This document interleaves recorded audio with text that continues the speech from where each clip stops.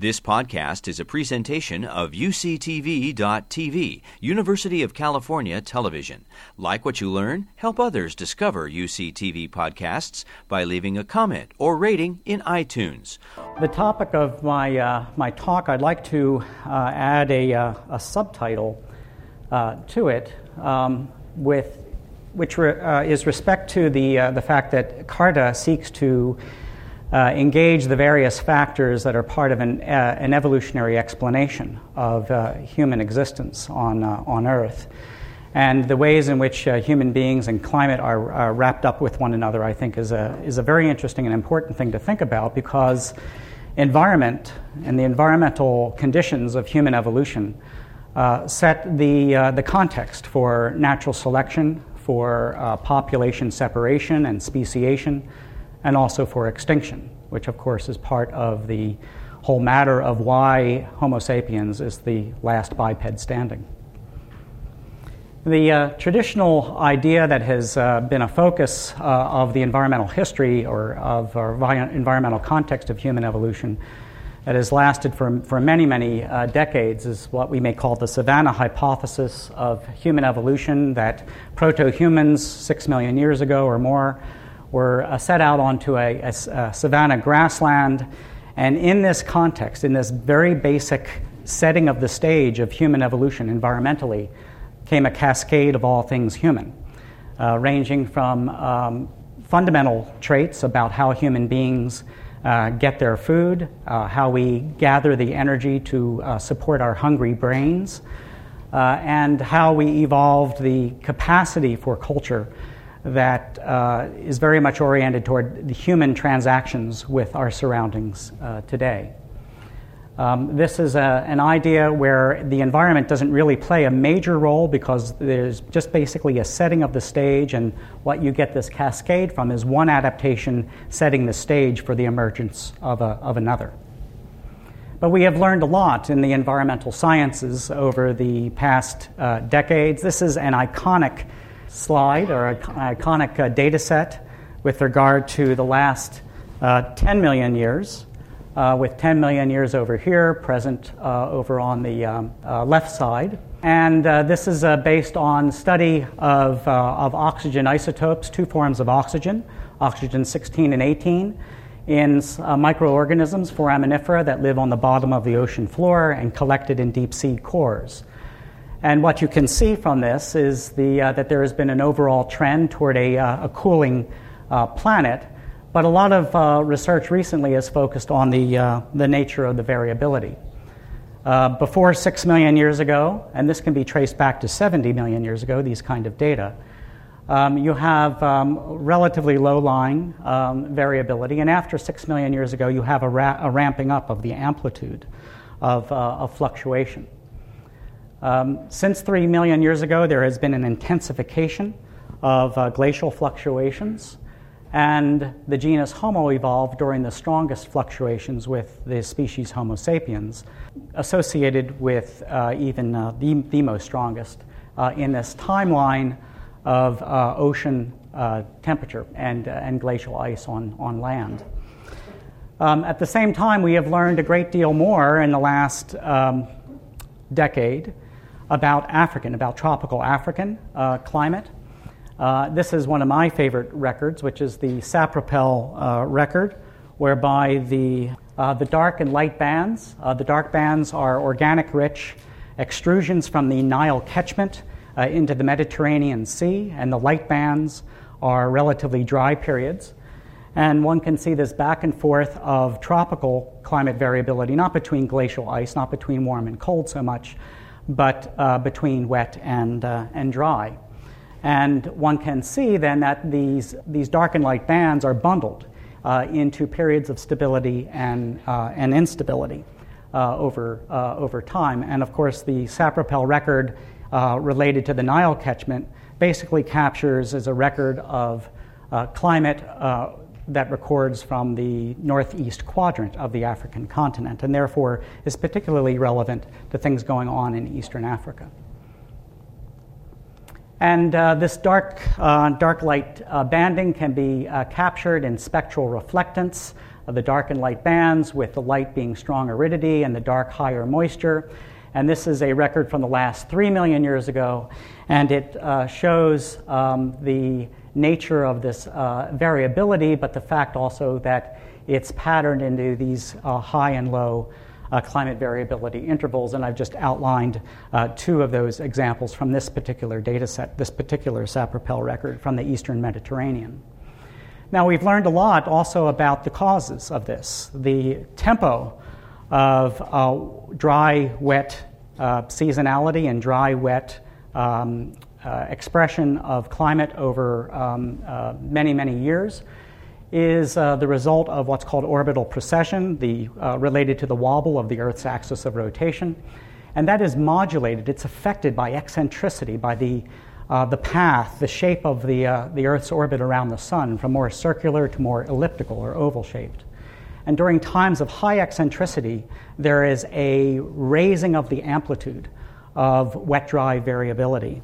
And it's been pointed out by quite a number of researchers over the years that the interaction between the 2 timescales of orbital precession and the 2 periods of eccentricity results in a predicted sequence of high and low climate variability, and you can see that represented through time from about this, in this case, plotted from about 1.8 million years ago to the present.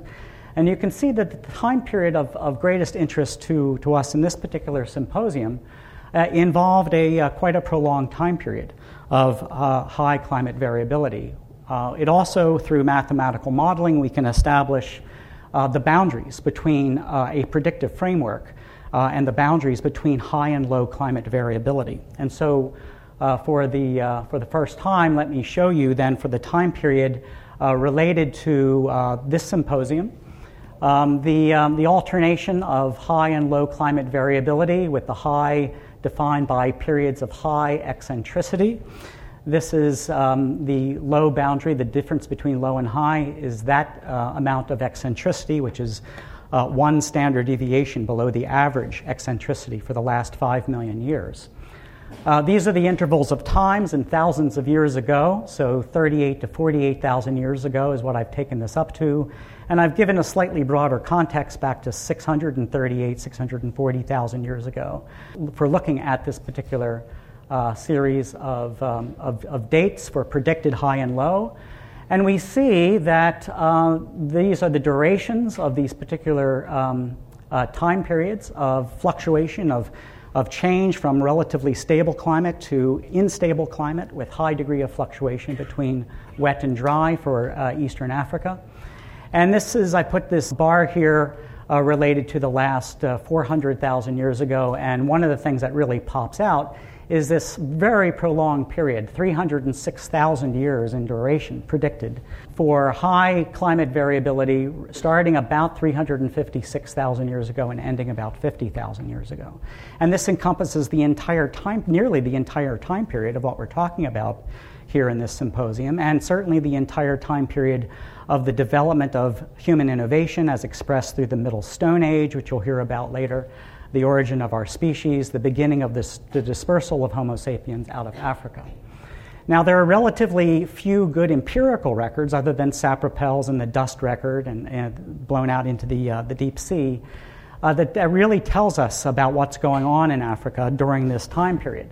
The best one that's continuous, drawn from a core from Lake Malawi, and what has been published so far is a 150,000-year record of dry-wet fluctuation based on a variety of lines of evidence, and this has been called evidence for megadroughts. Time, which is maybe a little hard to see over here, it goes from about 150,000 years ago to the present, and what I've done here is outline the time periods of what the authors have called the megadrought periods. It's a bit of a misnomer in that what it hides is the fact that this time period actually involves a tremendous amount of fluctuation in Lake Malawi level. Lake Malawi today has a water depth of about 706 meters below the surface. And there are times in the past during these megadroughts when it went to about 125 meters depth. But even within these megadrought periods, such as this prolonged one here, there's considerable fluctuation in moisture and drought. Another excellent synthesis that exists so far for the last 150,000 years ago comes from an article in Journal of Human Evolution by Blom et al. And it synthesizes data from around the African continent, relatively little from Eastern Africa, but nonetheless, on the basis of this, shows a variety of back and forth between wet and dry from 150,000 years ago to about 30,000 years ago. And two important points here that are in line with this predictive framework of high and low climate variability is that there is stronger variability prior to 50,000 years ago than there is afterwards. Some of these places also have different histories of climate variability. Notice the differences between, for example, South Africa and North Africa. And so what I've done here is to indicate for the last 5 million years, based on this predictive framework, the 8 longest intervals of predicted high climate variability. Here's the one that I just introduced, the one between 50 and 356,000 years ago with a duration of 306,000 years. What occurs is that the entire Middle Stone Age unfolds, at least in Eastern Africa. During that time period, Homo sapiens evolves and the global dispersal begins. But I wondered in these other prolonged high climate variability intervals, what else happens in human evolutionary history? This is what we see in terms of some of the major first and last appearances based on the fossil record right now. So this is likely to change in a number of years as new fossils and archaeological remains are found. But what we have at this stage is that the origin of every major genus in our evolutionary tree, Australopithecus, Homo, and Paranthropus, happen to, at this point, fall in a prolonged high climate variability interval, and that the origin of every single major technological suite of behaviors, the Oldowan, the Acheulean, and the Middle Stone Age, also occur in these time periods of high climate variability. This suggests that one of the hallmark features of our evolutionary history, including the emergence of Homo sapiens and probably related to the extinction of other forms, is this matter of adaptability. And the big question in front of us then is, how does adaptability evolve and emerge over time? By adaptability, I mean this, and this is not just in relation to humans, but any organism, the ability of an organism to endure change in its habitat, where it happens to live at any given point over time and space, to be able to thrive in new places and novel environments, to spread to new habitats, and to respond in new ways to the surroundings. And of course, these are characteristics which some people would say that Homo sapiens, that's really the hallmark of our species in terms of our environmental interactions. Well, where we have been investigating this kind of matter of adaptability and evolutionary change for the most prolonged time in my career, the last 28 years, is in the site, the basin of Alorges-Saile. It's in the South Rift of Kenya. You can see this beautiful layering of layers and environmental change over the last 1.2 million years. The most precisely dated sequence of archaeological and fossil fauna and environmental change over the last 1.2 million years. And what we see in very summary form is that between 1.2 and 500,000 years ago, we have Acheulean hand axes, a suite of behaviors that resulted in the repetitive production over such a prolonged period of time of hand axe technology. These large cutting tools, these scales here are centimeter scales. And by this time period, and we're investigating this right now and beginning to write articles on this, work with my colleague Alison Brooks, our colleagues Kay Berensmeyer, Alan Dano are beginning to put together papers on this. But by this time period, we have Middle Stone Age innovations. The Acheulean is no longer around, and you have the beginning of human innovation back this far in time. And that includes smaller, more mobile technologies and the ability to make tools through preparation of the core and new techniques, the ability to repetitively produce these small triangular-shaped things, which may be projectile points, and even the accumulation on certain sites of coloring material, black and red coloring material. We also see during this time period a total turnover in the fauna of the southern Kenya Rift, where the large-bodied grazing animals, the animals of the savanna, become extinct, and they're replaced by their modern representatives of hippos and elephants and zebras and baboons and pigs that are far more flexible and adaptable in their ability to change diet, change demographically in their group size, and so on. And so this can be added then, our work in the Southern Kenya Rift, to this iconic diagram that was first produced and has been reproduced by many times, but drawing on the work of Sally McBrearty and Alison Brooks in a very important paper from the year 2000. I've added a few things here as well.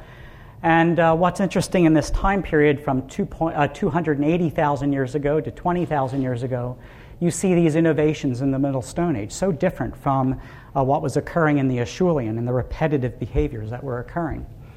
And what's exciting about our work in the South Rift is the possibility of extending some of these things back before 310,000 years ago. What these represent then is the emergence of smaller, more mobile technology, increasing innovation, wider social networks, possibly including exchange for the first time with distant groups, and the development of complex symbolic activity. These represent ways of cognitively, socially, and technologically buffering the vicissitudes of the surroundings, including the social surroundings. And I think that the context of high climate variability after periods of low climate variability makes sense of this emergence of the ability to buffer behaviorally and culturally.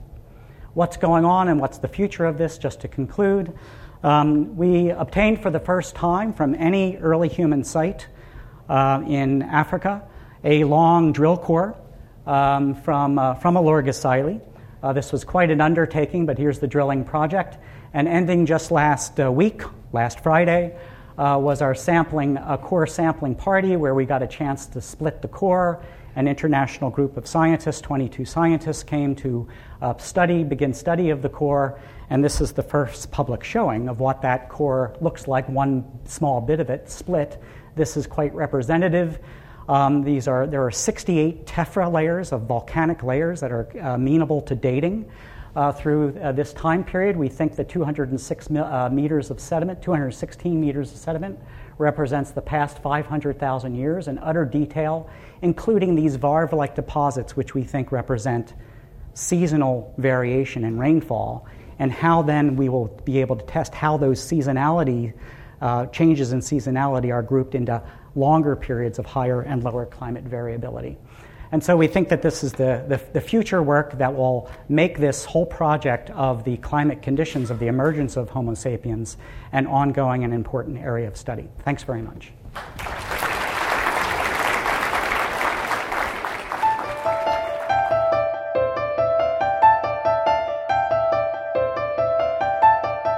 I'm presenting apologies for Sally, who had something come up rather recently and could not be here, but she is represented in the slides. So I'm talking about East Africa, and we deliberately put East Africa in front of South Africa because a lot of though we're now beginning to find out about the longer record of South Africa, it has been a much shorter record in terms of the time span than what we've had in the East for a while. But the question then arises, where exactly is East Africa? If you look at a phytogeographical region map like this one that's recently been published by the American Association of Geographers, you see that actually there is an elevated area of woodlands and savannas with a lot of altitudinal diversity that surrounds and is in the East African Rift Zone that actually has a great deal of similarity in, not that it doesn't have a great many different terrestrial ecosystems within it, but it actually comprises a geographical zone, this olive green area. This is an area that about half of it experiences 2 rainy seasons a year, which makes it a much richer place. And it's also an area where the rainfall zone is wider north to south because of the influence in part of the Indian Ocean monsoon. This area has, and has had for some time, the world's largest terrestrial mammal biomass per hectare or whatever. And theoretically, then, it can support the largest population of predators, among which we have to include the humans for the last couple of million years, anyway. Okay, and then the question is, what is the Middle Stone Age, which is the second part of what I'm going to talk about. And we could define this as a complex of stone tool industries which span the transition from archaic humans to us, but that doesn't tell us much about how you recognize it if you're out walking around. And it's distinctive in its emphasis on hafted points and other tools that are shaped by retouch or pre-shaped on special cores. And this goes along with greater hunting competency. So we also see in the Middle Stone Age, not necessarily from the very beginning, but certainly as it continues, the first signs of symbolic behavior, including personal ornaments, engraved and painted objects and rituals, first signs of regular long-distance exchange, and we also infer a dramatic increase in the complexity of human cognition from the technological and economic strategies that we see developing within the Middle Stone Age. The fishing, the trapping small animals, the making of composite multi-element tools, and the expanded social networks, among other things. Okay, this is a different paper from Blom et al., which I have to confess to being one of the co-authors of, which is why it's showing up so much. This is, rather than showing the places from which we have environmental information, this shows us the archaeological sites in the last of Middle Stone Age affinity in the last 150,000 years. And you can see that if we had drawn this map 20 years ago, there would have been almost nothing that was dated in Eastern Africa, but there would have been some sites in North Africa and a concentration of sites in South Africa. And while it's still dominated by South Africa, the other areas are filling in. When you realize, though, that Africa is more than 3 times the size of the United States, you realize that the middle of it is extremely understudied. But nevertheless, we can begin to say something. So what I want to do is very quickly go over the late Middle Stone Age, since the first modern human fossils attributed to Homo sapiens at about 200,000 years ago, and how it relates to what we'll hear about perhaps from the South African record, but some traits that I don't think show up in the South African record. We do have beads occasionally from East Africa. We have fishing from East Africa, also represented now in the South African record. We have barbed bone points, however, used for fishing in this eastern zone. One of the unusual things about this record, which may not be unusual when they start looking at it more in South Africa, but we do have, from very early on, we have long-distance trade and transport of obsidian in this late time period, and we'll be looking at how far back it goes. We also have possible burial rituals at Herto at 160. We have complex projectile weapons at multiple sites, including geometric shapes. What's distinctive about the East African ones is the very widespread and persistent existence of very small bifacial foliates, which are little leaf-shaped points that resemble North American arrowheads. And we think they actually were, in all likelihood, arrowheads. And this is an example from Aduma in northeast Ethiopia, where I worked in the 1990s. And here we have a progression from the points, the big points that are more than 100,000 years old, to much smaller ones that are perhaps 90 to 80,000 years old above. And all of these points are trimmed at the base for hafting. Almost all of them are obsidian or chert from 4 to 8 different sources, and there are no local sources. So again, we're looking at long-distance movement of this material. The small points, we've now agreed among the people who study these things that the small ones are, in fact, elements of a complex projectile weapon system, which, if you think about it, if you're going to invent something like a bow and arrow, we have to accept that you're a modern human.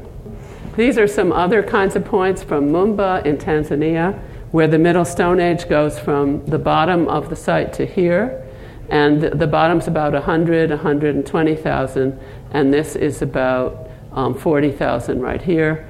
And these are in this upper area at perhaps 50,000, these geometric shapes.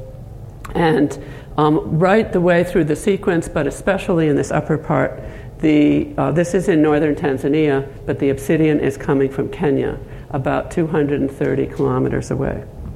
And in addition to stone points, we also have bone points. These are from Katanda on the western edge of this eastern zone, on the edge of DR Congo, dated to about 60 to 80,000 years ago and associated with the bones of very gigantic fish that's actually bigger than this one that we were catching. And there's a whole suite of these. There are 3 different sites that we found them at in association with Middle Stone Age artifacts. There's also a possibility that we're looking at mortuary practices in this time range. Tim White has argued that the polish on this child's skull from Herto in northeast Ethiopia, dated to about 160,000 years ago, is polished. You can see these areas of polish on the back of the skull here, and it's polished from somebody holding onto it and rubbing it when it was already a skull. And then he argued that this could be part of a kind of mortuary ritual. We very rarely have personal ornaments in East Africa because most of the sites are in open air locations where the organic preservation is very bad. So if they're not making beads out of stone, which we don't think anybody in Africa seems to have done, then we're not going to recover the beads. But where we do have caves, it's interesting that in 3 of the very small number of caves that we have in Africa, we have probable evidence of beads. So this is Nkapune Yamuto in Highland, Kenya, about 50,000 years ago, and we have not only ostrich eggshell beads, but the manufacture of ostrich eggshell beads, along with these very large geometric forms. And also, once these geometric forms come in, they stay. It keeps developing in that direction into the later Stone Age. We don't see a disappearance of these geometric forms and then their reappearance later. Okay, these are ostrich eggshell beads from Mumba, again towards the top of the sequence, but I was able to date one of these by amino acid racemization to 52,000 years ago, and there's recently been a similar date in the very early 40,000s for such a bead. And then these are from Porcupine Cave in Ethiopia, dated to 33 to 60. The argument here is not necessarily that these are man-made or anthropogenic perforations, but that the distribution of these opercula in the complete absence of the rest of the shell suggests human agency in some way. These were collected and described by Zalala Masafa and colleagues. So what about before Homo sapiens and the early Middle Stone Age? What if we go back, if all of this is characteristic of the last 200,000 years ago, what do we know about the development of this and what happened before this? So before this, what we have evidence from, and I've put in red what we have in Africa that is not, I think, shared with Neanderthals, because when we go back, if we're going back into the past, we're going back to the last common ancestor period that Chris just put up, into the divergence time he just put up. So we have to think, well, if the Middle Stone Age turns out to begin 400,000 years ago, did the Neanderthals leave Africa with the Middle Stone Age? So it turns out that Neanderthals share some of these features, although the interesting thing is they share them quite a lot later. So we have to wonder if there was another out of Africa, if there was an exodus of Homo heidelbergensis out of Africa, and then another exodus with some of these cultural features that we're not catching in the fossils. So what we have are these very sophisticated technologies for making shapes on the core, for taking a core, shaping that core into a particular way, which is very complex and has to be learned.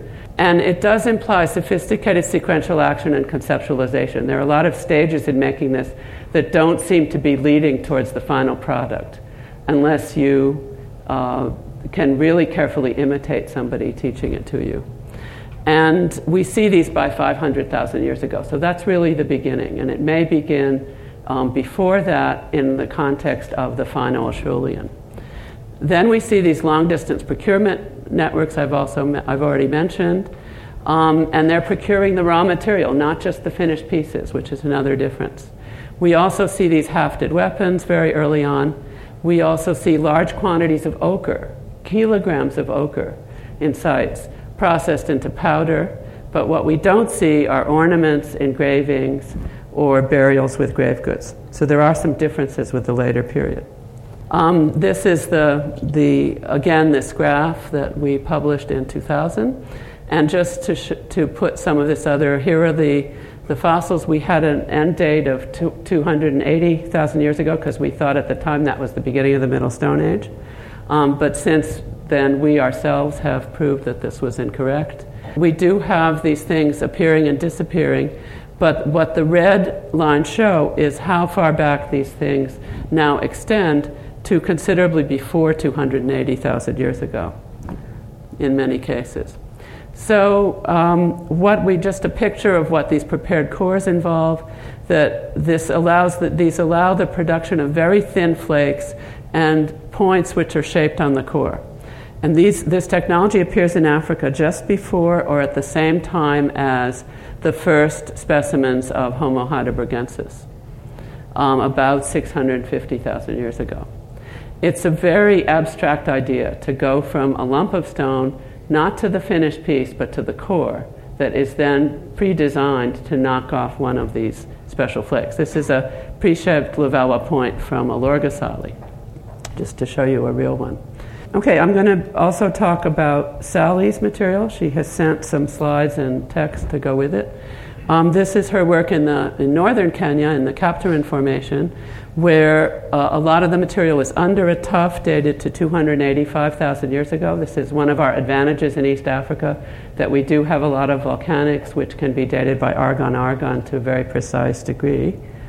And here she has a series of blades which have been published, which are older than 285. And again, this is something that Neanderthals eventually did. But she also has even older blades and cores designed to produce blades from before 500,000 years ago. So the idea of producing these very standardized products on a single core, again, is something very complicated that we don't see earlier. The transition from the Acheulean to the Middle Stone Age involves significant changes in stone toolkits. Eventually, they give up the hand axes and they start producing points. These are parts of composite tools. You need to make a hafting material and system, which could involve binding, could involve glue. It takes a long time to make a haft that you tie them to. You can't just take any old stick or it's not going to fly straight. Spears, and then when you break it, you need to figure out some way to fix it, to repair it. Spears are lighter and more portable than hand axes. And ethnographic analyses suggest that stone-tipped weapons are particularly effective for large mammals. So where do we have some of these points? This is a very early sequence from Gadamota in Ethiopia, where we have some very small points like this one, or this one, that are trimmed at the base for hafting. Here's another one trimmed all the way around. This very flat, invasive working into a perfect symmetrical shape is characteristic of the East African material. We also have these blade-like forms, but very small, with retouched bases as well. We don't quite understand what those are for. And all this is, most of this is at least 285,000 years ago. This is Sally's material from the Kaptarin, and this is under a tuff dated to a series of tuffs, 235 to 284. With more than 2,000 artifacts in situ under this tuff. Some of the artifacts are points like this, and they're made of obsidian. And the obsidian, there are also Levallois points, which are shaped on the core, which are very thin and symmetrical and straight. And the thing about the obsidian is you can trace where it comes from. And Stanley Ambrose has been involved in a lot of the tracing for both Sally's work and our work at Olorgesailie. And there were little chips that fit back onto these points, and he was able to take the little chips and figure out where the source was. And in this case, the basic point may have been shaped elsewhere and then refined or finished at the site.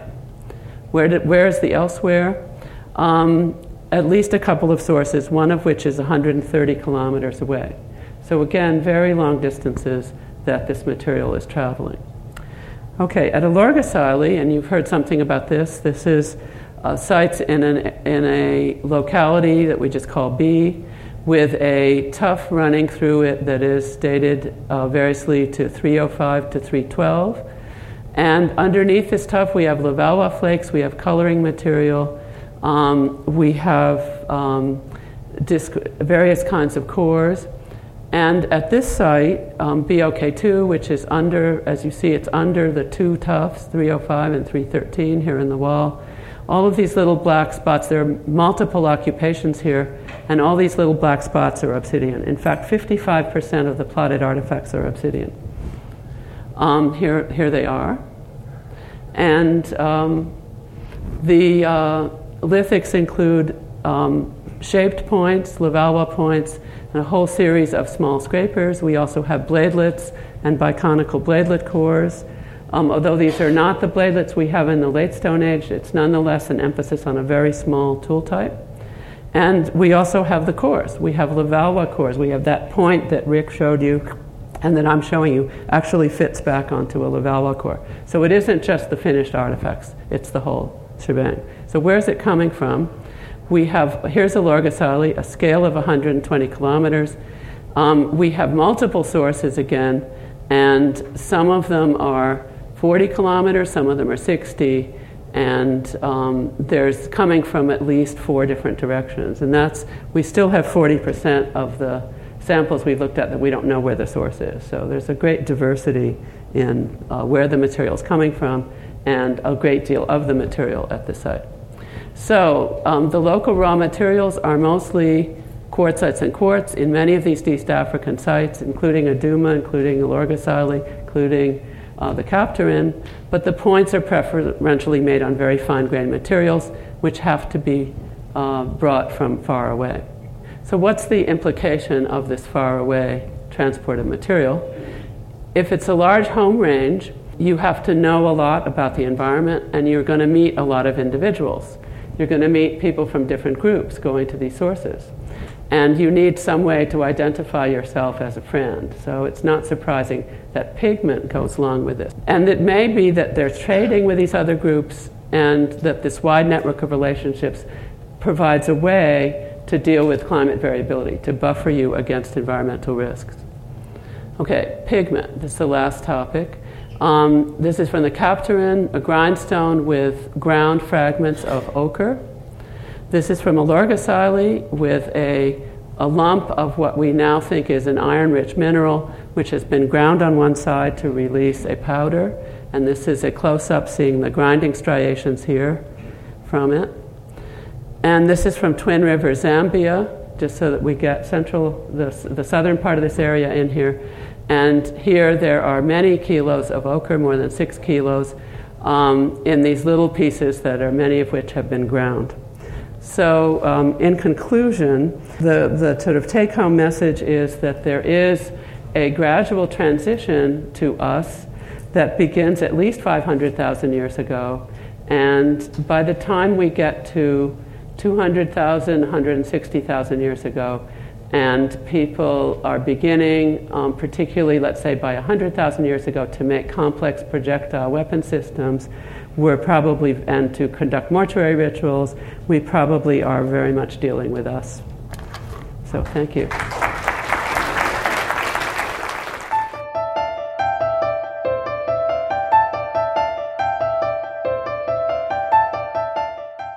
Good afternoon.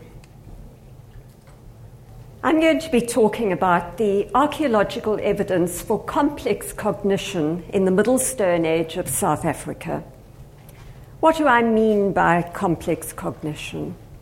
In the simplest terms, complex cognition implies the ability to think in the way that we do today. And in defining the Middle Stone Age in the South African context, I talk about industries that appear with the earliest anatomically modern humans about 300,000 years ago.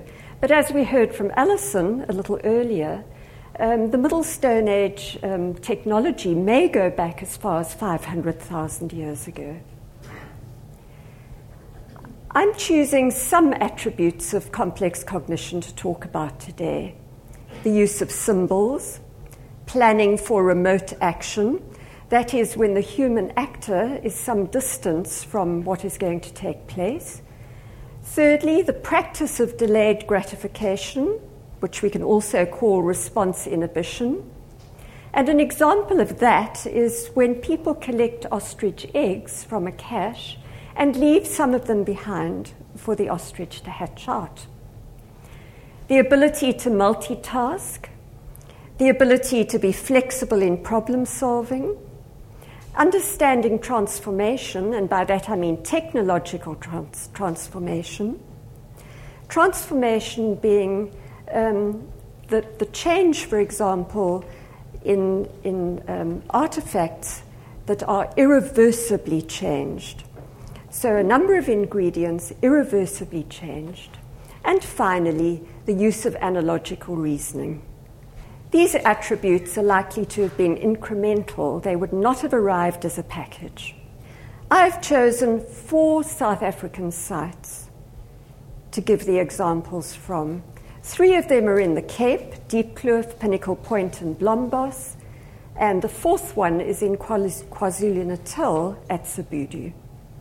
Blombos is a tiny cave site. It's a coastal site. And it's yielded a number of amazing artifacts that I'll be showing you in a moment. The site was excavated and is being excavated by Chris Henshelwood. The ages here go back to about 100,000 years ago. Pinnacle Point, excavated by Curtis Marion, also a series of coastal sites on a cliff. And the ages here go back to about 160,000 years ago. Diepkloof, inland. This is a rock shelter that was excavated by a French team directed by Texier and Perez, and in collaboration with a South African team directed by John Parkington and Cedric Pochenpoel. And Sibudu, which I've excavated up until 2011, it's now being excavated by Nicholas Connard. This site is perched on a cliff in an evergreen forest about 15 kilometers inland from the sea, and its ages go back to about 77,000 years ago. So the first attribute, the introduction of symbolic thought. One of the things that denote this is the introduction of perforated shells. At Blombos, the age there is about 71,000 years ago, and these are Nassarius shells, many of them. At Sibudu, it's a different species, Afrolitterina and whelk shells, but the age is also 71,000 years ago. The importance of having these perforated shells is that these ornaments, because we believe they are ornaments, are markers of self or group identity, which in turn is an indicator of symbolism. Then both Blombos and Sibudu feature here again with the presence of engraved ochre. The Blombos ones are really famous. They go back about 100,000 years ago. And the best known of these is on the left-hand side, the one with the cross-hatching. At Sibudu, we don't tend to get cross-hatching designs. There the designs are more fan-like, as you see at the bottom. And the age for the Sibudu ones like that is 77,000 years ago. Diepkloof rock shelter is well known for its engraved ostrich eggshell. These come from perforated water bottles. On the top right are the perforations that you can see on these pieces of water bottle, and the decorations, the engravings over on the left here. What is most noticeable about the Diepkloof engravings is that the patterns tend to be these ladder-like designs, and these are repeated on hundreds of pieces of the eggshell, suggesting that we're dealing here with a cultural tradition, not something that was uncommon at all. In the Kalahari today, such ostrich eggshells are used as water bottles. Only a few of them are decorated, and you can see one example there on the right. But the most compelling evidence for complex cognition, I believe, comes from everyday tasks, and so I'm going to be talking mostly about those. The introduction of snaring implies planning for remote action and response inhibition. So the setting of a trap implies that the hunter is going to gain meat without actually seeing the prey that comes to the snare or the trap. And at Sibudu, there is evidence for this, circumstantial evidence, about 71,000 years ago. The fauna there is dominated by blue duiker, a very tiny animal that lives in the forest and would certainly not be sensibly caught either with arrow or with spear.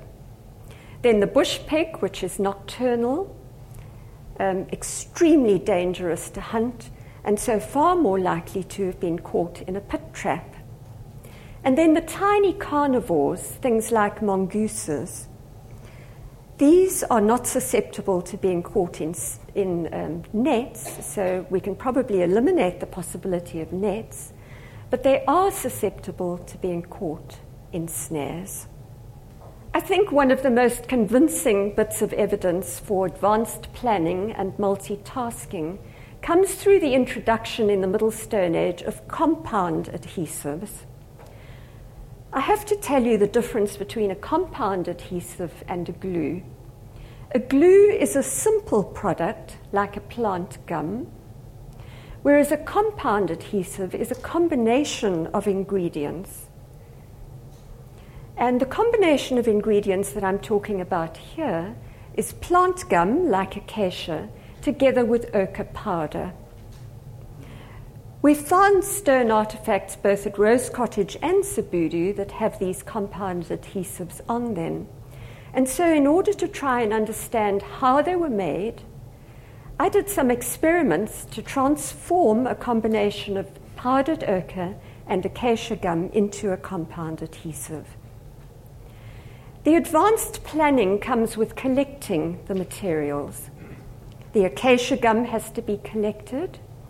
The ochre powder needs to be ground from pieces that can often need to be collected from great distances. Then the important thing about this is that these natural ingredients differ quite considerably depending on season and where they are collected. And the end result of that is that there is no set recipe, like a cake recipe, that can be used for making these compound adhesives. Sometimes the acacia gum or the other plant gum is runny and more ochre powder needs to be added. On other occasions, the gum is stiff, and so less ochre powder needs to be added. And so this is all about thinking on your feet while you're making these things, switching attention, changing plan, and indeed multitasking. But the really compelling evidence here for multitasking is once the person has mounted the adhesive onto the shaft and attached the stone tool, and then needs to heat this to dehydrate the adhesive on the tools.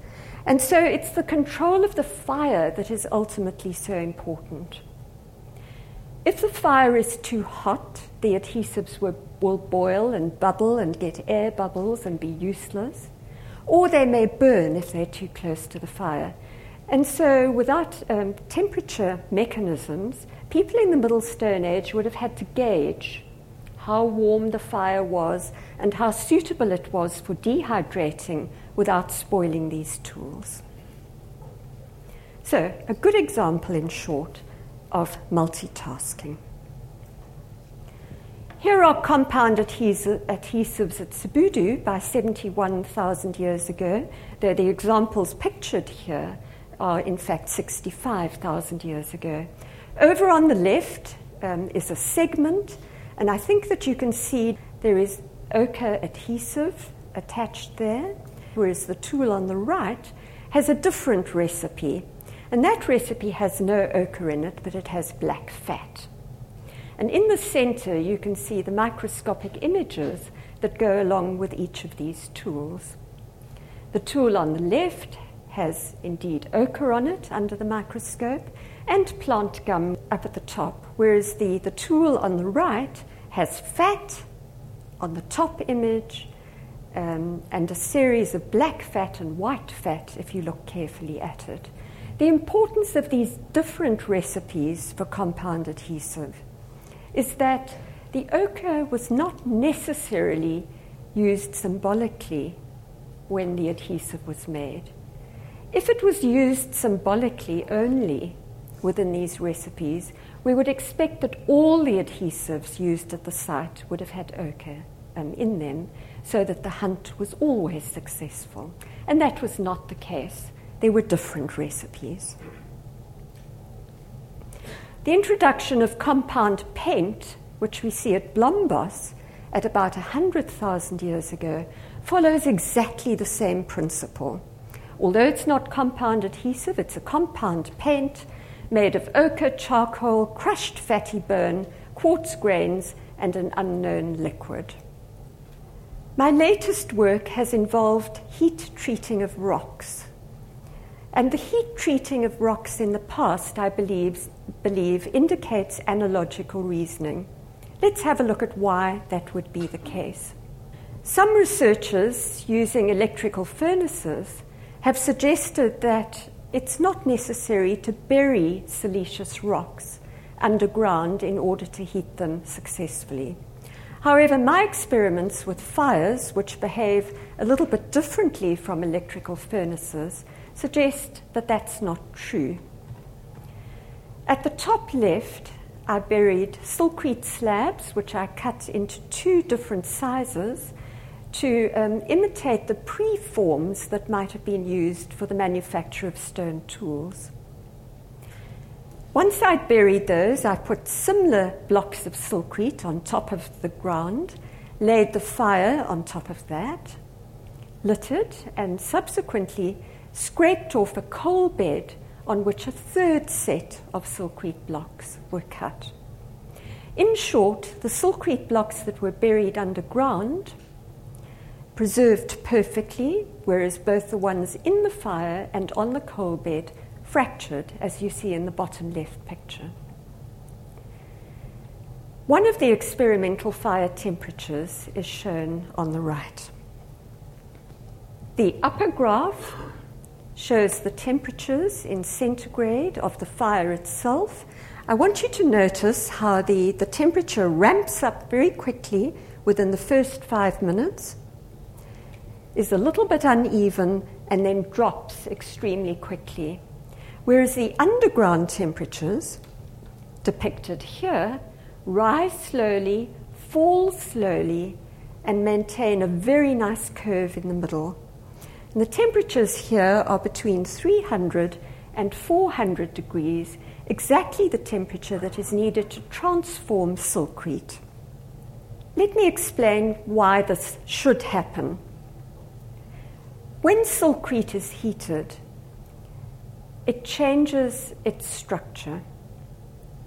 It becomes more fine-grained, and the pore waters in the center evaporate out. If this all happens too quickly, then the silkweed fractures. And that's why the underground temperatures are ideal for making this transformation. And why is it analogical reasoning? Simply because in order to get the underground temperatures that are required, the above-ground temperatures need to be controlled very carefully. Here are the archaeological examples that suggest that heat treatment did take place in the Middle Stone Age. At Blombos, at 71,000 years ago, there are some points, A and B, that demonstrate heat treatment.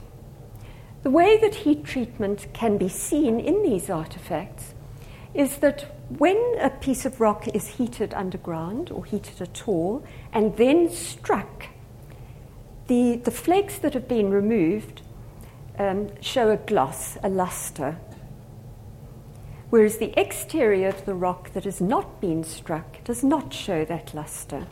So both experimentally and archaeologically, we can see that there were pre-forms, pre-shapes laid down to be heated, and that they were subsequently flaked.